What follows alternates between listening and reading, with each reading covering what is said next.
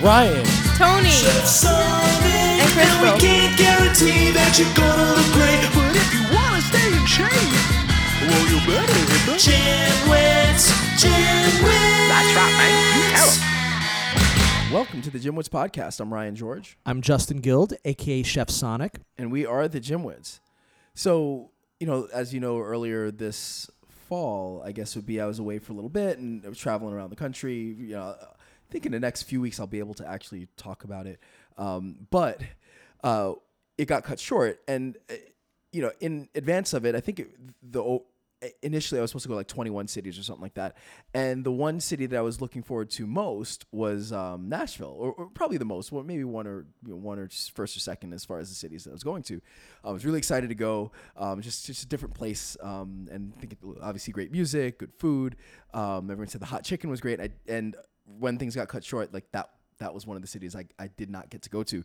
But you were in Nashville, so how was your trip out to Nashville? It was very good. I recorded 6 songs, and the studios and the musicians down there are great. I've had such a good experience with them. They're very professional and friendly, and there isn't a lot of the ego that you see with artists here in New York or in LA, which is a different story. They're really professional, and it was a great time. And I ate pretty well when I was down there. There were some nice restaurants. And Nashville is really like an up-and-coming city. As funny as that sounds, it's like, well, how could Nashville be up-and-coming? It's been, Music City for so long, but it is. No, absolutely. I think I've heard, like, I used to think of Nashville as, it's a country music place. If you like country music, you go there. But I've definitely heard far more people in the last 5 years or so really talk about that as a tourist destination, or somewhere where they want to go, not just kind of for the novelty or the music, but that it's really like an up-and-coming place to go to. Well, the tourism is still huge there.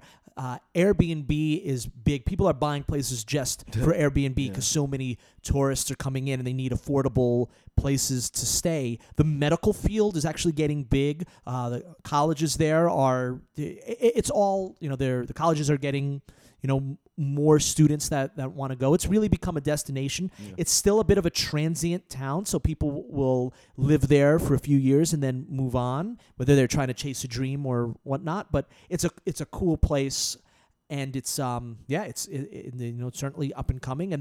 And with that will always come really good places to eat. Now it's interesting because the style of restaurant that is down there is definitely different from here in New York, or that you might run into in LA or Chicago, the big cities. So it's a lot of like sort of barbecue places or these sort of bar restaurants. So you see a lot of that.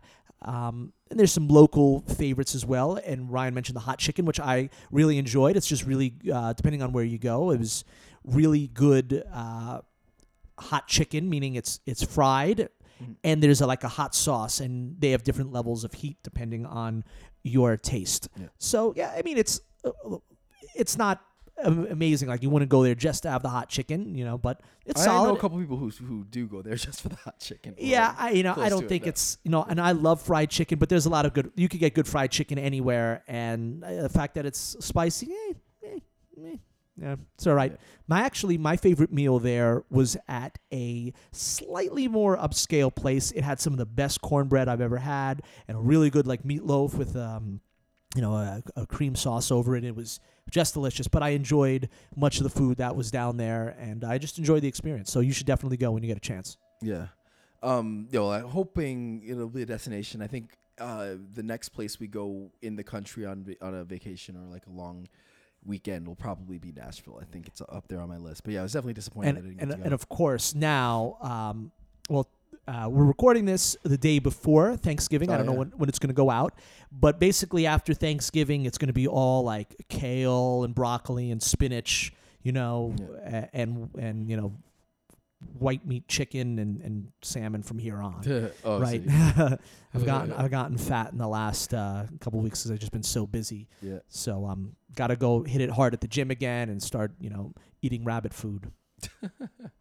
Yeah. Well, no, Thanksgiving's coming up. It's gonna be fun. I'm gonna have, I think, 2 meals tomorrow at nice. So, and my mom, who lives in California but is in New York for the week or for the last couple months, really. She's at my brother's, so she's gonna cook, which is good because she cooks very well. And So- and for our international listeners, Thanksgiving is is basically the celebration of the United States slaughtering all the Native Americans. I shouldn't laugh at that. That's awful. I know it's true. awful, but it is morbid, but it's so true. yeah, Like, it's morbid. I kind of And I don't want to sound too political, but it's like really it's supposed to celebrate our sort of founders and the Yeah. settlers, but it's like come on. I mean, That's what it is. Okay, look, at the end of the day, for me, I think all these obviously they're all cultural and they're part. It's ingrained in our culture. So I think I try not to think too deeply about the meaning of Thanksgiving, and you just think of it as we get Give together. thanks for what we At this have. point, you get together with family and you just eat a ton of food. It's kind of like Christmas. Like I'm not religious, but my dad's Jewish. My mom's Christian. My dad says he turned atheist the day of his bar mitzvah. So and my mom, tried. And mom's side of the family tried and failed to indoctrinate me. So I grew up pretty much atheist, agnostic, atheist. Depending on the time you asked me, I would give you one or the other answer. But I still love Christmas because I get tons of presents. And my Jewish dad would always just shower me with presents on Christmas and still does. So it's same thing with Christmas. Like, it's become mostly a secular holiday. Now, if you're very religious, I don't mean it to be offensive. And obviously there's going to be more meaning or a different kind of meaning for you, around that time of year. But the reality is, I think a lot of these holidays, clearly they morph into what they are. So I think, if I think too deeply about, I wake up, Christmas Day and open presents, but I'm an atheist, I'm a bad atheist. Like, no, it's just part of our culture. It's what we do. But yes, tomorrow we will be eating tons of food to celebrate our slaughtering. Basically just an entire Taking over of taking many different people. Yeah. Yeah, we'll just pretend that didn't happen. That's just what what the U.S. and but all countries are pretty much good enough. at. Yeah, just forgetting the wrongs that they've Atrocities. done Yeah. and just moving on. But that's a different podcast. That's a different podcast. Yeah, Today we're going to not talk gonna about how to moderate and control your eating and lose weight. No. We actually have a great interview. What do we have on tap today? So we have Esther Avant, who is a weight loss coach. And she has some great insight, and she's really along the lines of the Jim Witt's way of thinking, and you guys will certainly see that. So enjoy the interview with Esther. Hey, everyone. We are here with Esther Avant. How's everything, Esther? I'm great. I'm actually on finishing up vacation on Kauai right now, and nice. Really excited to be talking to you guys. Awesome. Oh, wow. So what time is it right now? It's a little bit after 9 a.m. Okay, got it. So it's wow. like 2:00 in the afternoon in New York. So I was wondering, it was windy, and then on the video that I briefly saw you on, you were like, it seemed like you were outside, and it seemed like beautiful and tropical and awesome. And I was like, I wish I was where she was. I'm in the hotel lobby, and even that is super nice. It's got like a roof, but then it's like open walled. So yeah, I really can't complain. That's awesome. Nice. So, Esther is a weight loss coach, which, as we know, is certainly very important nowadays, and it's definitely a big field, and I'm excited to talk to you about it. But as always, the first question we ask is about your own fitness journey and your background. How did you get into fitness? Yeah, so I grew up in a very small town in Maine. And I went to such a small high school that like anybody who wanted to play sports could, like there were no tryouts, nobody got cut or anything. So despite not being particularly athletic, like I played sports, but not well. Reminds me of me. And in the middle of high school, I discovered just like going to the gym and working out on my own, and realized how nice it was to not kind of feel the pressure of a team relying on you or people like watching your performance. So I was really drawn to it because it felt good to exercise. I liked the way it was changing my body. I liked the way it made me feel. And I liked that it was just something that I could do on my own. So I got really into gym workouts in kind of the tail end of high school, when you have to start making like those life decisions, like where you want to go to college and what you want to do with your life. So I have now realized that I was misremembering this quote from Office Space, but Office Space was my favorite movie at the time. And there was some exchange in there about whatever you would do if you had $1 million is what you should do for a job. So I was thinking, all right, I guess if I had all that money, I would just spend all day in the gym, which led me to going to school for exercise science. And that sort of made me realize that spending all day in the gym with clients meant that I had a lot less time to work out myself. But just kind of immersed me in that gym environment, and then working with my clients there is what led me to pursue nutrition certifications so that I'd be more well-rounded and be able to help people out. But that was basically how I started out. Was I just liked being able to work out on my own and see the changes in my body and see how much better I felt, and then want to help other people do the same. Cool. So when you made that transition, was that during college, or did you or when you kind of made your transition into, I guess, being a fitness professional, was that while you were in school, or did you finish your degree first and then kind of enter into the fitness industry? I started in college. So my freshman year of college was 2004. I got my personal training certification in 2006 and started training I went to Boston University, started training at the student gym there. That's working with either students or professors or, somebody who has access to that gym. And then I started working the front desk at the Gold's Gym right outside Fenway Park. So that was really cool. And I got to see kind of the administrative side of running a gym as well as the actual personal training side of it. And I did those, very part-time when I was in college. And then I got my first job out of college was at a Boston sports club. And I was there for 3 years and did personal training, and then eventually got into gym management. Nice. So you specialize in weight loss, mostly for women. Now, how did you get into that? What made you decide that was the direction that you wanted to go?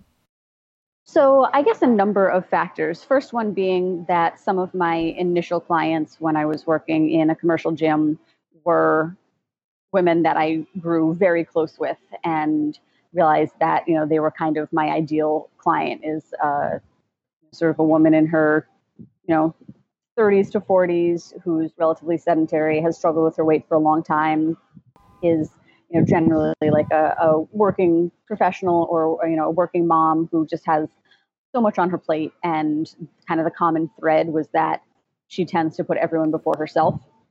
So I saw like all this good in these women, and, everything that they were kind of pouring out into other people, and just how little was left over for themselves.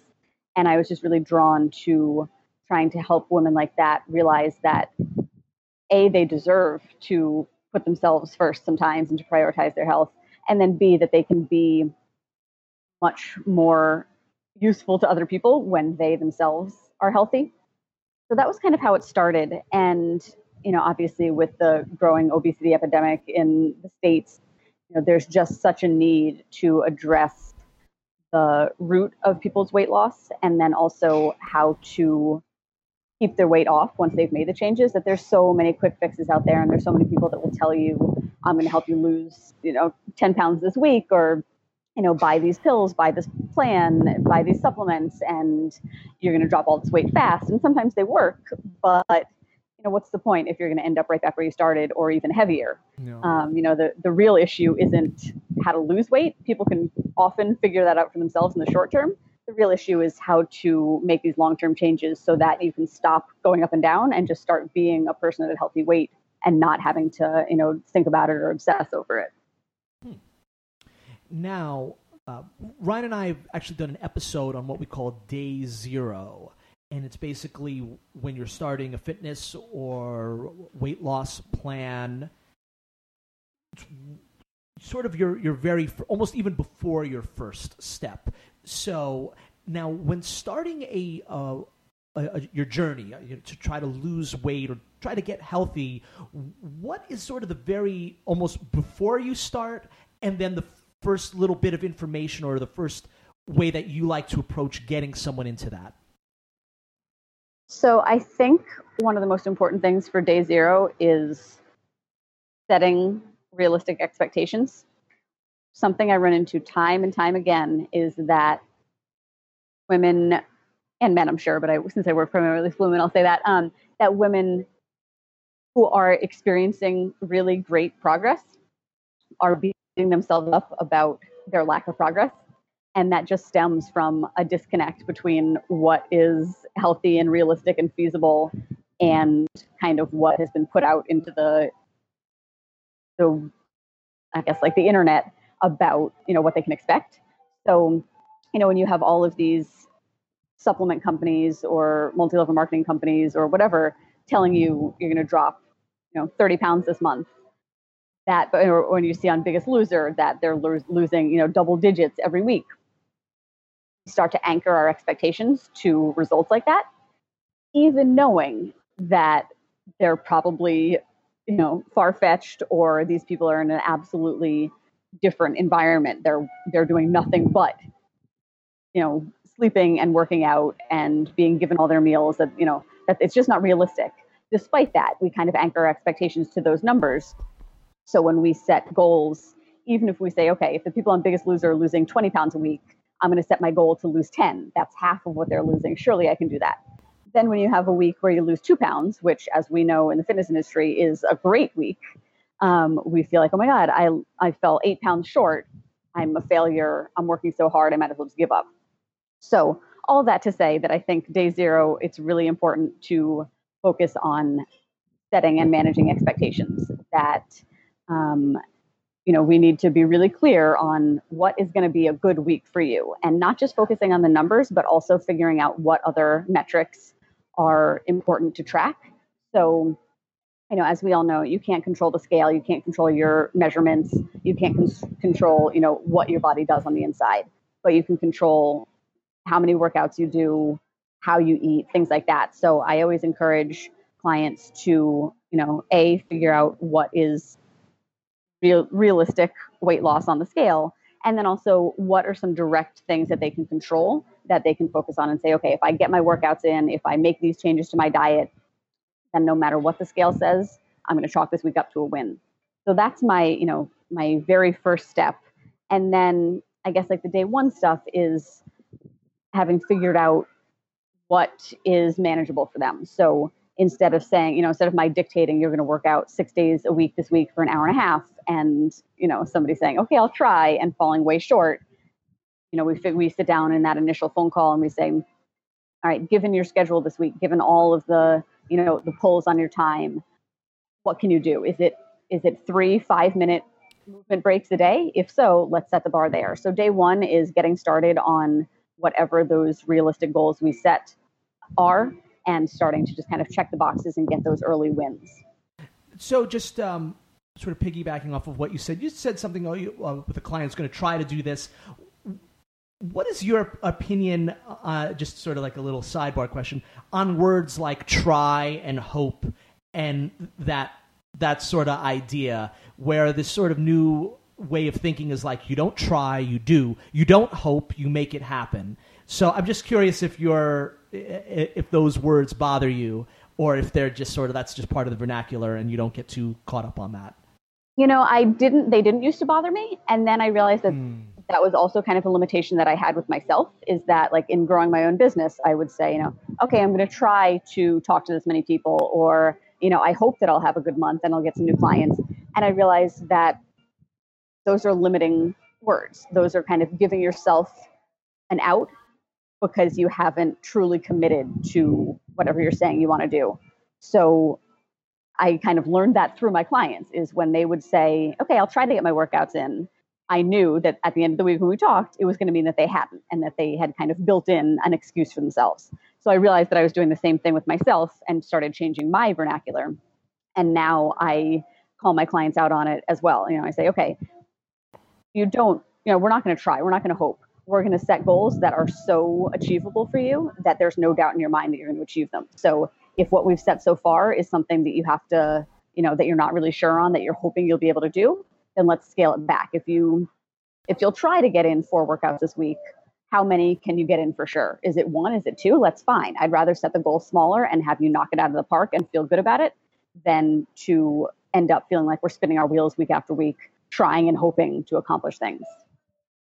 So, being in the industry, we both know that the expectations versus reality are pretty distant as far as what we see in the media, what people come in often expecting to do, and even what people kind of earnestly believe they can do versus the reality of life. So, how do you kind of reframe people's expectations to meet a more realistic kind of output? Because I think we both know that your approach is the right way to approach it. But for many clients, when they come in, they do have those kind of unrealistic expectations. How do you reframe it without them being discouraged or being frustrated by maybe not getting the super fast results that they expected, but actually by kind of tempering those and doing it over an extended period of time? Right. That's a great question. And it's something that I think the conversation has to be recurring, because as much as you can reframe and you can, get everybody on board, of course you're going to have periods of frustration, especially if you've experienced that rapid weight loss before. And, you're kind of saying, well, last time I was down 10 pounds at this point, obviously what we're doing isn't working because I'm only down 4. But I think really it comes down to kind of an open conversation. I'm very much into having my clients lead where we go. So, if they express frustration with me and say, I want this to be happening faster, I'll say, okay, what we've been doing so far is based on what you told me seemed feasible for you at this point in time. Do you feel like you can handle, a more restrictive diet, or, a more serious cut to your calories, or a major increase in your workouts? And kind of let them guide the conversation.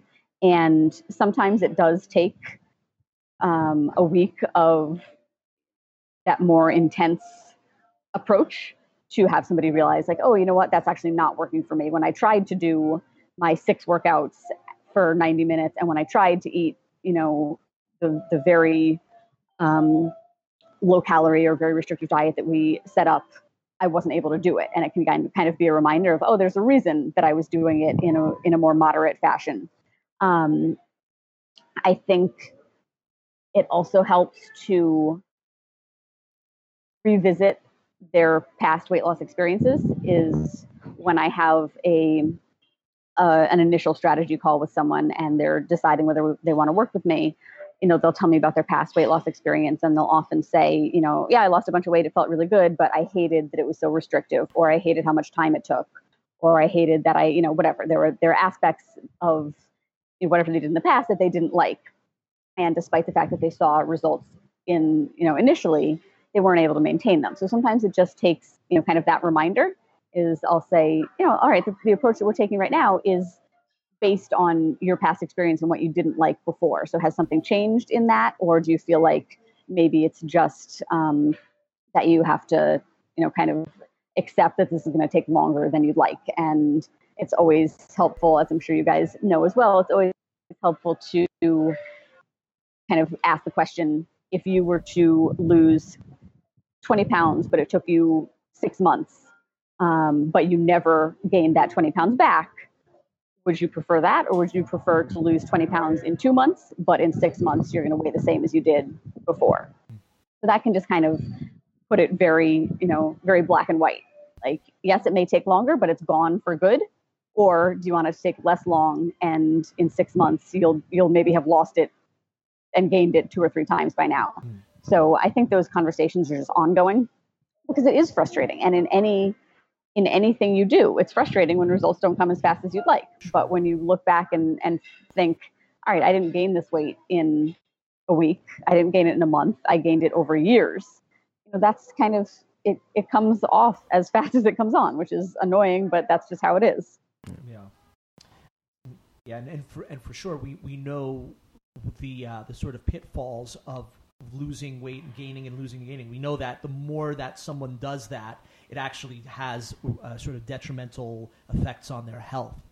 So absolutely, what you're proposing, which is the sort of the slow burn, we realize that that's really the best way. But I'm curious what your sort of overall approach is. And of course, we know that every client is different. But say you take a woman who is very average, right, 5'4", with maybe 20 to 30 pounds overweight, generally in good health, doesn't have any injuries, or any dietary restriction, like doesn't insist on being vegan or gluten free or something like that.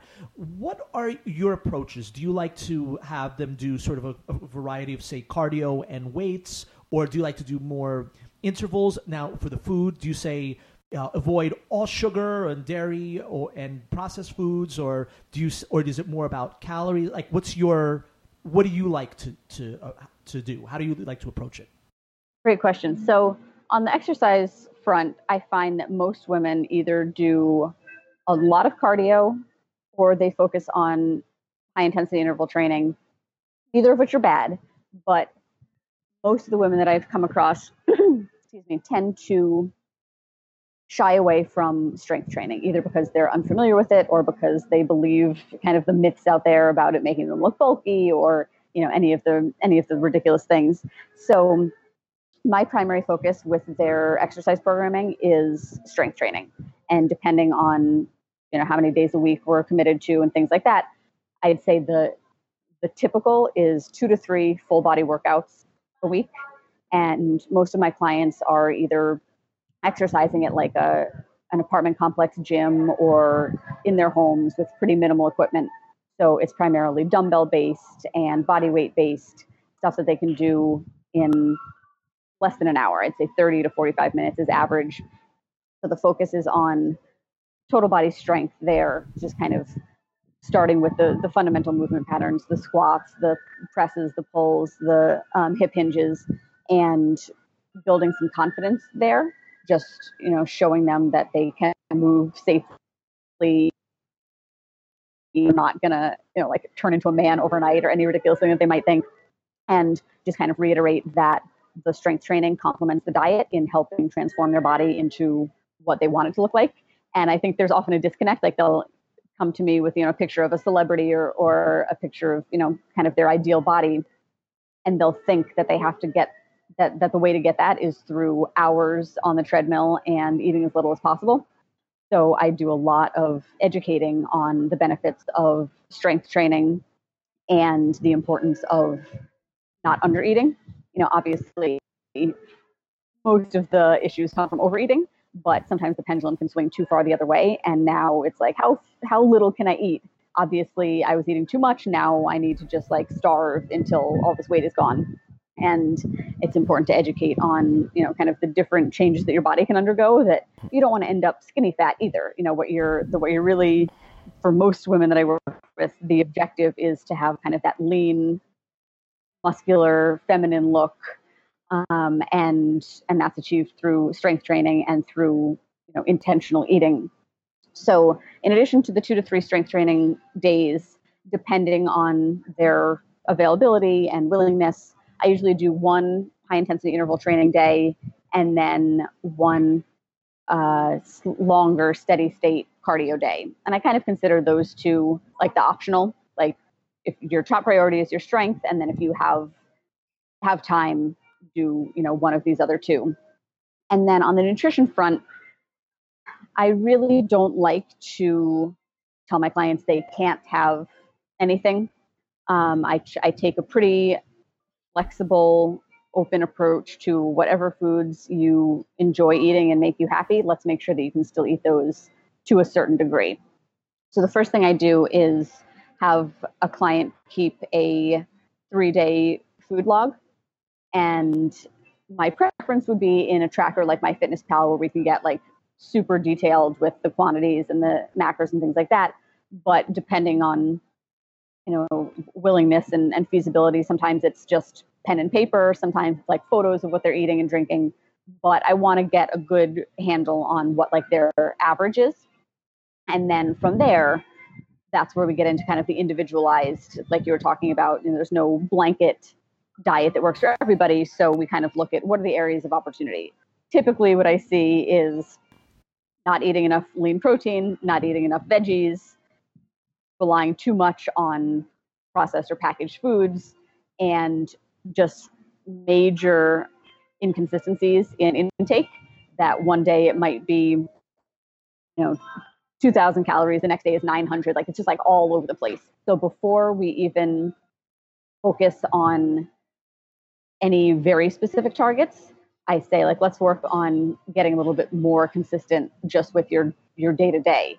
And once, and we'll talk about strategies to do that. And then once we're a little bit more consistent day over day, that's when we can kind of figure out, okay, if you're averaging 1900 calories a day and you're maintaining your weight, now we know how to start working on a deficit and start dropping some fat. So typically my two priorities are total calories and protein intake. And I'll give a range of those because, as we know, there's no like one magic number that you need to eat, 1,612 calories in order to lose weight. Like everything is estimates anyway. So I'll give about a 200 calorie range and then a protein target, and basically say, like, your goals are to get as close as you can to that calorie range and to hit your protein target. And then wherever else your fat and your carbs fall is fine, because for most people, doing those two things is where the results come from. And there's so much personal preference involved in the carbs and fat that it almost doesn't really matter for the most part. If you're getting into competing or things like that, you want to hone in a little bit more. But for my clients, they can pretty much, use those interchangeably and have one higher than the other on a day-to-day basis, and it doesn't impact too much. So now, I guess a couple questions. I guess I get to the first one.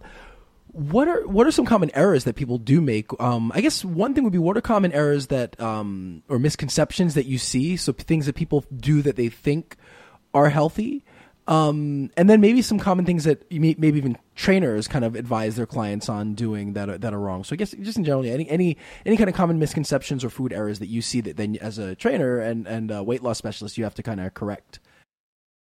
Right. So the biggest misconception that I run into with my clients is the thought that they need to eat as little as possible in order to lose weight. And, this at the beginning, like that's true. You don't get overweight from eating too little. But when you chronically diet and just restrict your calories over and over and over again, your body doesn't want to let go of that weight. So it has, those systems in place to hold on to weight, which we know is metabolic adaptation. Usually isn't a term that clients are familiar with, but I have to do a lot of educating on how it is that you can be eating, 800 to 1,000 calories and not losing weight. And yes, there is often the issue of, miscalculating how much you're actually eating, forgetting to log calorie dense drinks or things like that. But I have run into a good number of women who are truly eating very little and not losing weight. And it's very kind of scary for them when I say the first thing we're going to do is increase your calories. They're like, no. Remember, I hired you to lose weight and now you're telling me to eat more. So you have to kind of battle against that misconception and explain that now we need to kind of get your metabolism back to a healthier place. And part of the reason that you've been feeling so low energy and so run down and so reluctant to do stuff is because of how little you're eating. So by increasing your calories, you may actually start to see that scale moving again because you're moving more, because your body is functioning better. So that's one of the big things I run into, is that there's a major struggle with eating enough to fuel their bodies. So that's the big thing. I'd say eating too little protein is something that I see a lot also, and just really not recognizing the importance of it. That yes, calories are the most important thing, but since typically the end goal is to lose fat and not lose muscle, we want to make sure that you're taking in sufficient protein. So I do a lot of educating about the importance of that as well, and ways to increase your protein without, feeling like you're just eating egg whites and chicken, nonstop. Those are probably the biggest two I see with clients.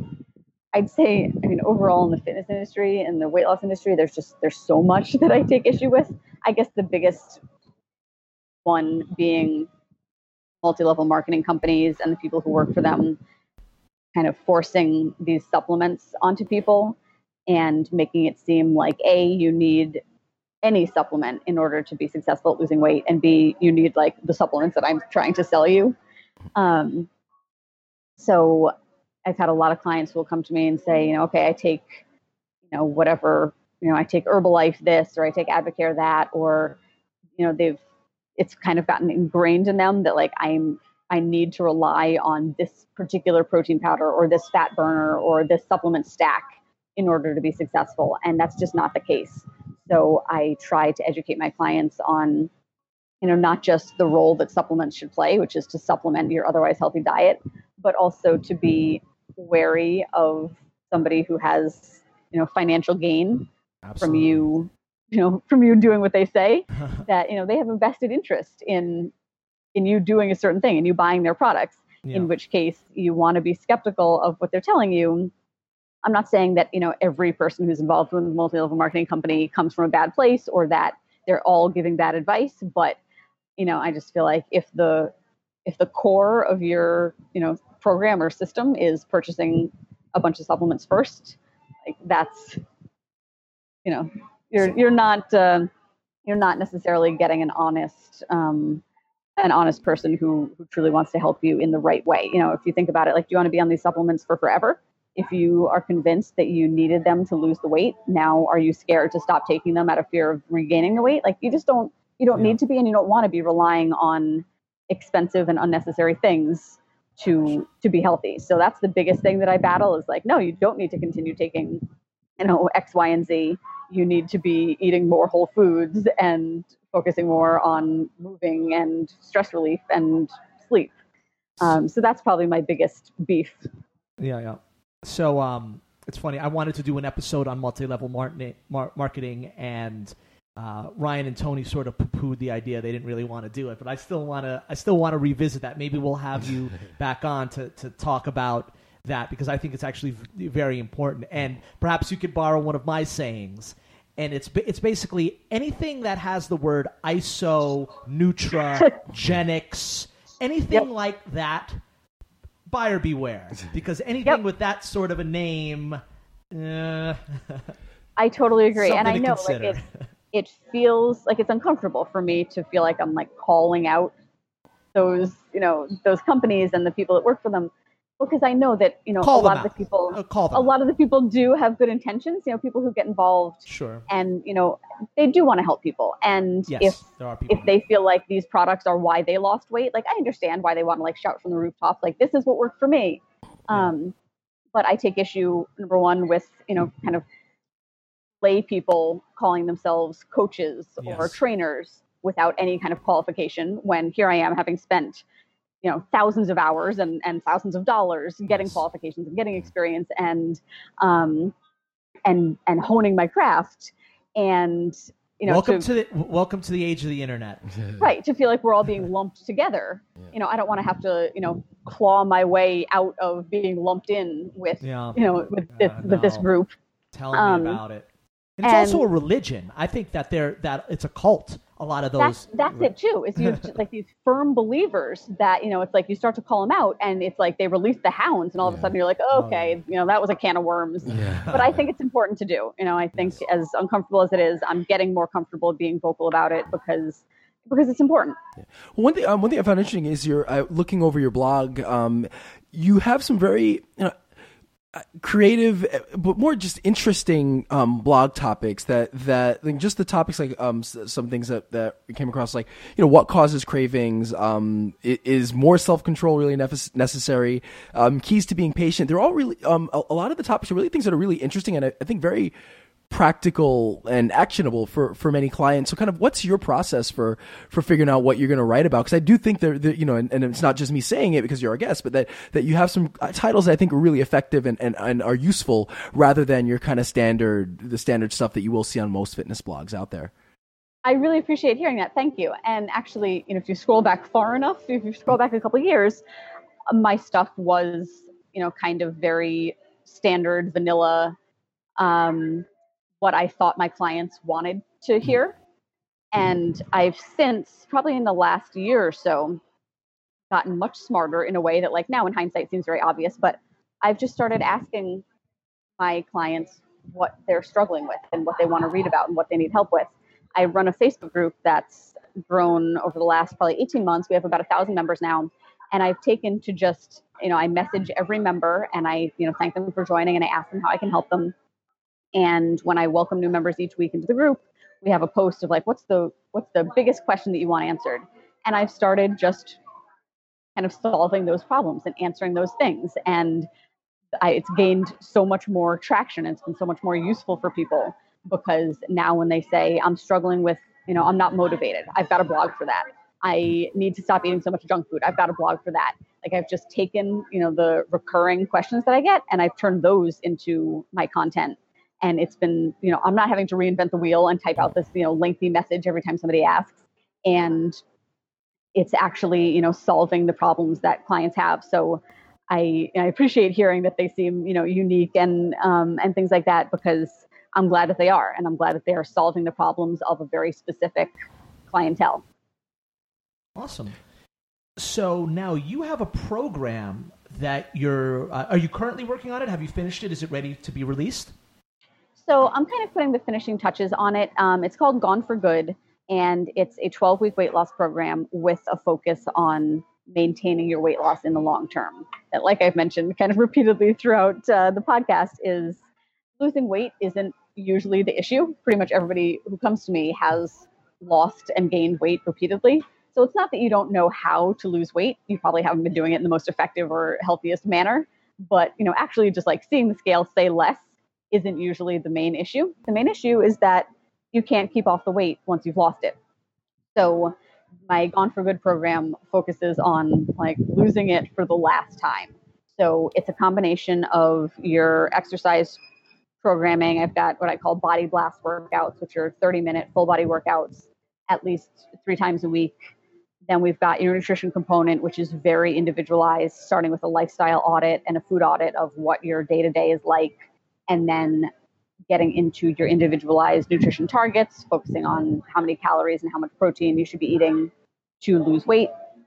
And then we've got a really important mindset mastery component where we start to look at kind of your limiting beliefs. Something I run into a lot is women telling me that they self-sabotage, that they start to see results and then they feel like they deserve a treat, so they go off the rails. So we do a lot of work on kind of building confidence, building self-esteem, building the skills that you need to, feel like you're capable and worthy of losing this weight and keeping it off. And I'd say that's really like kind of where the magic happens is, if you do any workouts consistently, you're going to see results. If you, focus on eating whole foods and, indulging in moderation, listening to your body, that typically works. Really where most women that I work with struggle is in the mindset. So that's where that component comes in. So I call it like kind of the 3-pronged approach where we focus on all of those things for kind of the whole, 360-degree approach that leaves you not just down on the scale, but also feeling confident that you're equipped with the skills that you need to either continue losing weight or keep it off from here on out. Awesome.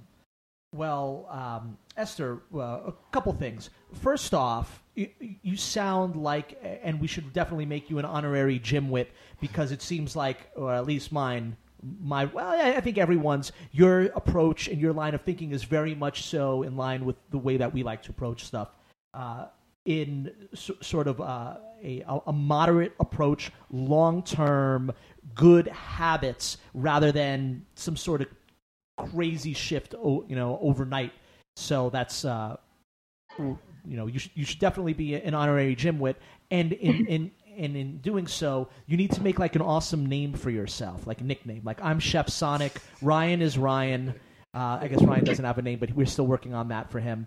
Tony, our dietitian, has tips with Tony, so you got to think of some awesome like stage name for yourself. Oh my gosh, I would love to. I don't know if I can do it on the spot, but I'm definitely going to mull that over. And thank you so much for that. When I found you guys, I started listening to episodes like when I was doing food prep, and like nodding so hard. I'm like, in my kitchen alone, and you guys, I think it was one of the episodes of Tips with Tony, and just like nodding my head off. I'm like, yes, everything they're saying, I agree with. And it's just really nice to find other people in this industry who take such a sound approach and are like giving good advice. Because like we talked about, like there's so much bad information out there that I'm always like ready to cringe at what people are about to say. And like with you guys, every episode I listen to, I'm like, yep, 100% like could have couldn't have said it better myself. So I really appreciate hearing that back. Right, Esther. So you have a code for our listeners, and also please tell us where we can find you. I do. I would be happy to offer any GymWits listeners 20% off the Gone for Good program with code GymWits. It'll be all capitals. Awesome. And my website is estherAvant.com. That's EstherAvant.com. And the info about the Gone for Good program specifically is estherAvant.com/gone-for-good. But if you just go to my main website, you can get to the program from there as well. And I'm also on Instagram at esther.avant. Yes. Awesome. Esther, well, thank you so much for coming on the GymWits. How many more days do you have in paradise? Well, it's funny you should ask. We're leaving Kauai in a couple hours, but I live on Oahu. So okay. Okay, awesome. My life is paradise. Okay. Not to rub it in or anything. Nice. Do you go surfing? I don't. I've tried. I'm not really comfortable enough in the water to enjoy it. So I'm more of a hiker. One more question. Do you like Spam? Like the meat the Spam? Food, not the emails? Yes, I do. Yeah. Even though I just the other day we were at a restaurant and they give you your check in an old can of Spam, an empty one. Nice. So I was looking at the nutrition facts, and one can is 1,100 calories. Oh, sure. That's I wouldn't be able to eat a whole lot more for the day. So they actually sell, probably not anywhere but Hawaii, but they sell single slice packages, in a little pouch. Oh, yeah. So I buy those. It's enough to get my fix and not enough to accidentally end up eating the whole can. Yeah. Well, I guess that's when for soldiers on a battlefield, you need a lot of calories that you can pack into a little thing. But I guess for everyday people, eating a whole can of Spam. I don't know if I could eat a bite of Spam, actually. That's actually a great point, since that was how Spam came to be. So that does make sense. But yeah it's a hot commodity here. Actually, at some of the drugstores, they have the Spam under lock and key, kind of like they have the razors. Wow. Yeah. Wow. Yep. That's crazy. Well, I guess it is what it is. All right, yeah. Esther, well, thank you so much. Enjoy the rest of your vacation and enjoy life on Paradise. And we hope to talk with you soon. Thank you, guys. This was so awesome. Awesome. Thank you. I didn't mean to come off as sounding anti-American in any way with this little tirade about us taking over, and slaughtering for Native context, Americans. As you probably know by now, we just recorded the intro, so Justin realized that we sounded like we were maybe ranting against America or something. And that wasn't the and we're just ranting against humankind, really. Just that humans are just horrible. Yes. Humans are capable we're of good. Not anti-American. We're just anti-human. No. Yeah, that's good. We just don't like anyone. No, we're not that type. I hate people like that. They're like, I'm not racist. I just don't like anybody. I just don't like anyone. No. It's yeah.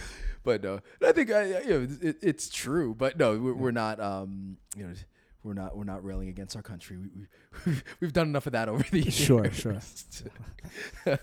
But no, I think we're still happy to be here. Very happy. Any other country? And we're going to give thanks to it tomorrow. Yes, exactly. Eat a lot of.